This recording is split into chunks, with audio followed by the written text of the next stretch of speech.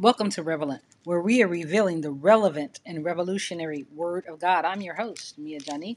This is your 5 minutes of fire. Today's topic is the timeline.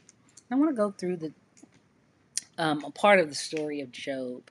If we look at Job, the 29th chapter, Job is really saddened by what is going on in his life, and he's gotten to the place of, you know, he was an upright man and he was honored and honorable around everyone. And he's now um, talking about in the 29th verse his days of old. He says, "Oh, that I were as in months past, as in the days when God preserved me, when his candle shined upon my head, and when my light I and when by his light I walked through darkness, as I was in the days of my youth, when the secret of God was upon my tabernacle, when the Almighty was yet with me, when my children were about me." Here you have Job lamenting. He's saying, I miss my former days. But God always wants to give us more. He always talks about the latter shall be greater than the former. Why is that? When we look at the life of Jesus, we look at the fact that he is, looking at the joy that's set before him. He's not concentrating on where he is at the current and all the things and struggles that he has to go through. And he's not laboring on his past. So many times time frustrates us.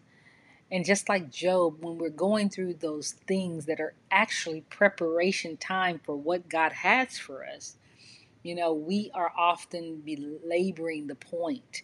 We're often reminded of ourselves of the times before when things were so wonderful. But one of the things that I've learned in my life is that God takes us from glory to glory, from faith to faith, yes. But God's process is on a timeline, and God's process is different than what man would conceive. He takes us he takes our mourning and he turns it into dancing. He takes our sorrow and he turns it into joy. How is that? Well, when we see the Job of chapter 29, he's looking at the past, and God doesn't want us to look at the past. He wants us to, like Jesus, look at the joy that's before us, because your latter shall be greater than your former. And yes, chapter 30 shows us that, many were talking about him. He says in verse 8, they were children of fools, yea, children of base men. They were viler than the earth, and now am I their song. Yea, I am their byword. They abhor me. They flee far from me and spare not to spit in my face. Here you see Job experiencing shame, but God has a plan. And for every pain that you go through, every shame that you go through, every mourning that you go through, everything that you feel like you've lost, God has a plan. And by the time we get to chapter 42, verse 12, after Job recognized, concentrate on the Lord, think about what God is doing. Know his way, because you don't understand his timeline. You don't understand the process. But he has a plan that's far better than anything you can ever think or imagine. And we see here in chapter 42, first he says, then Job answered the Lord and said, I know that thou canst do everything, and that no thought can be withholden from thee. Who is he that hideth counsel without knowledge?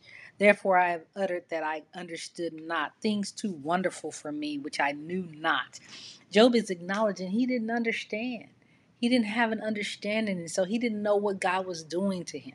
Yes, he'd been an upright man, and yes, he understood everything that he thought for that season. But when God took him got ready to take him to another season, he had to get rid of the old, get him to focus on him, and get him to not be uh, leaning on his own understanding. And so by the time he gets to verse 5, he says, I've heard of thee by the hearing of the ear, but now mine eye seeth thee. And then verse 12, so the Lord blessed the latter end of Job more than his beginning. That is what God is up to.